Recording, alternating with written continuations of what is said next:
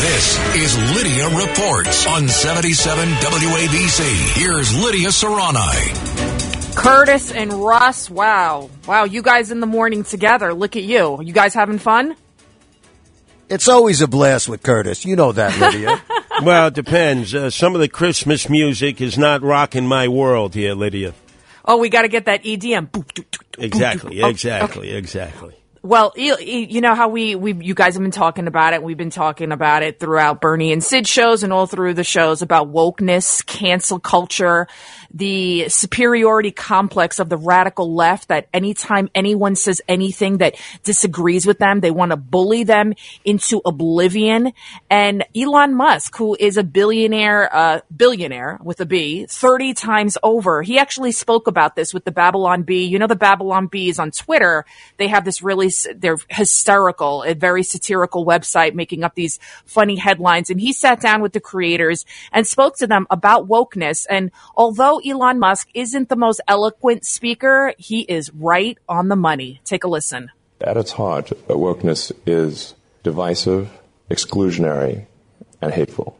It basically gives mean people a reason, it gives them a shield to be mean and cruel. Armored in false virtue. Armored in false virtue, and it gives them a reason to be mean. He stutters a lot. I was actually surprised listening to him. We cleaned that audio up, but he's right. He's right. It's just an excuse for them. You just get accused of something. You say something that pisses somebody off, and it's like off with your head. First of all, Lydia, let me just say something on behalf of Elon Musk. If you had that many billions, or I did, or Curtis, we'd all be stuttering, wouldn't we? But this may billions answer the question when he had to sit down with Joe Rogan and they were doing Puff Puff Pass while they were doing the podcast there. He didn't stutter then. So maybe when he was hitting that blunt, that prevents him from stuttering, because this time, you're right, he was stuttering away. But, you know, this goes in addition. We can take it from the world of the economy, the world of current events, to the world of sports. Aaron Rodgers showed up with for his weekly question and answer session on a Green Bay radio station, right, and had a big shirt on that said wokeness with a line slashed through. Yeah. You know, Lydia, I listen to you a lot with Bernie and Sid, and you talk about wokeness a lot. I think Musk has it right on. It's what everything is today. You've spoken about it several times. If you disagree, you're the enemy. And you know what? Aaron Rodgers, listen, what he did, and he lied, and he was full of crap, and he should have been picked on and beaten up over it. But, as far as the wokeness, it's out of control. If you disagree, you're the bad person. You're evil. You got Senator Elizabeth Warren. She tried to get Elon Musk canceled, saying he's a freeloader or doesn't pay taxes. The guy paid $11 billion in taxes. I mean, the guy, if it wasn't for him, we wouldn't have a whole industry.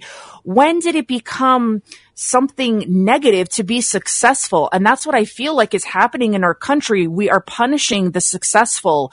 We are demonizing those that are wealthy instead of applauding them for achieving the American dream. So many people, like John Katsimatidis, like my parents, like so many of our ancestors, came here with absolutely nothing and made a success out of themselves. And yet for some reason, you got the radical left, like the AOCs, the Rashida Tlaibs, the Ilhan Omars. They want to punish that. They want to demonize you and put you in a corner and say, no, no, no. And they want to be the only successful ones. Well, I think, Lydia, Elon Musk has settled that. He paid $11 billion as a resident of California.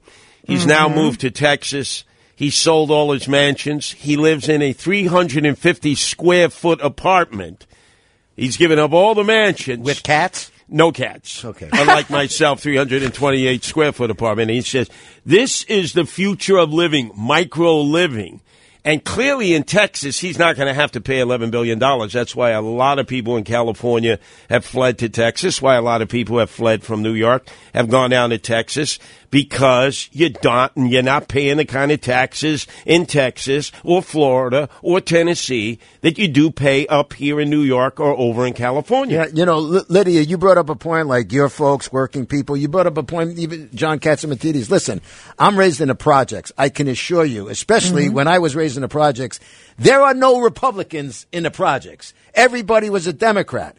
But you know what? A lot of those people, they look at the Democratic Party today. It is not the Democratic Party that we grew up with. These are AOCs and this. I mean, it's just nuts. They're not.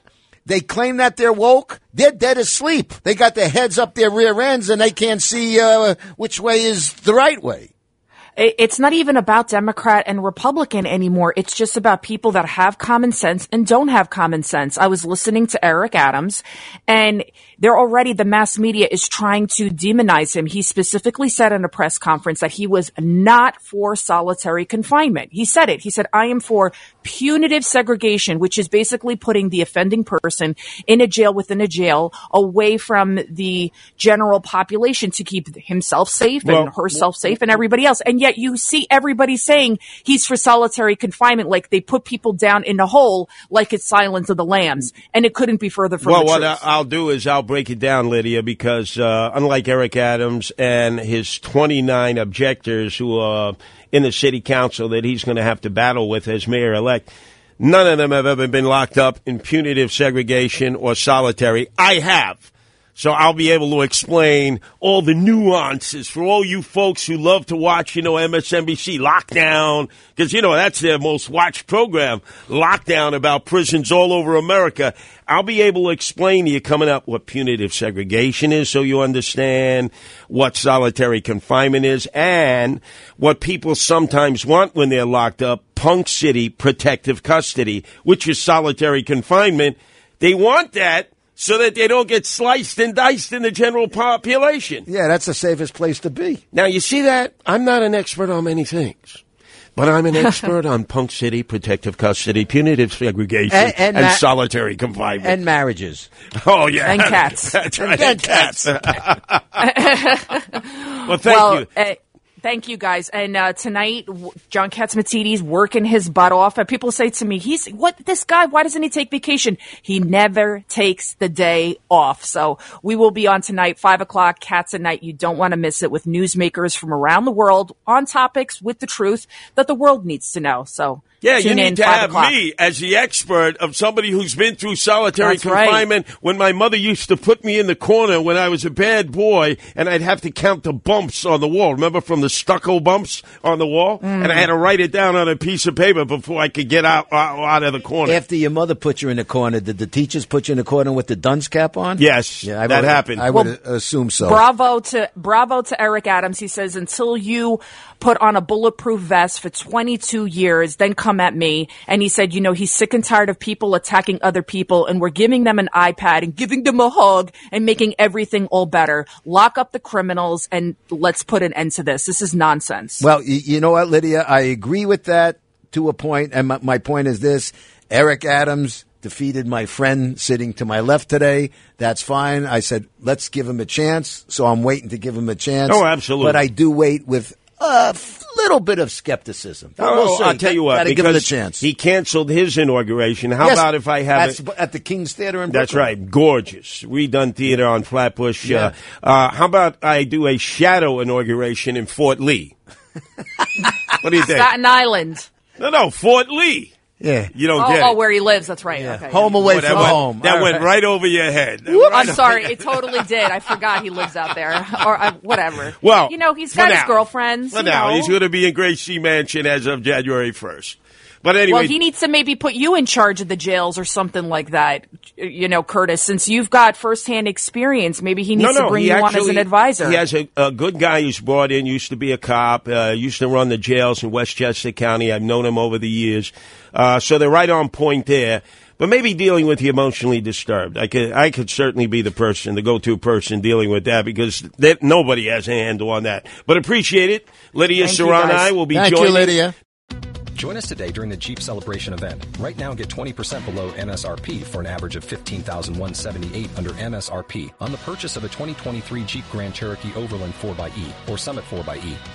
Not compatible with lease offers or with any other consumer incentive offers. 15,178 average based on 20% below average MSRP from all 2023 Grand Cherokee Overland 4xE and Summit 4xE models in dealer stock. Residency restrictions apply. Take retail delivery from dealer stock by 4/1. Jeep is a registered trademark.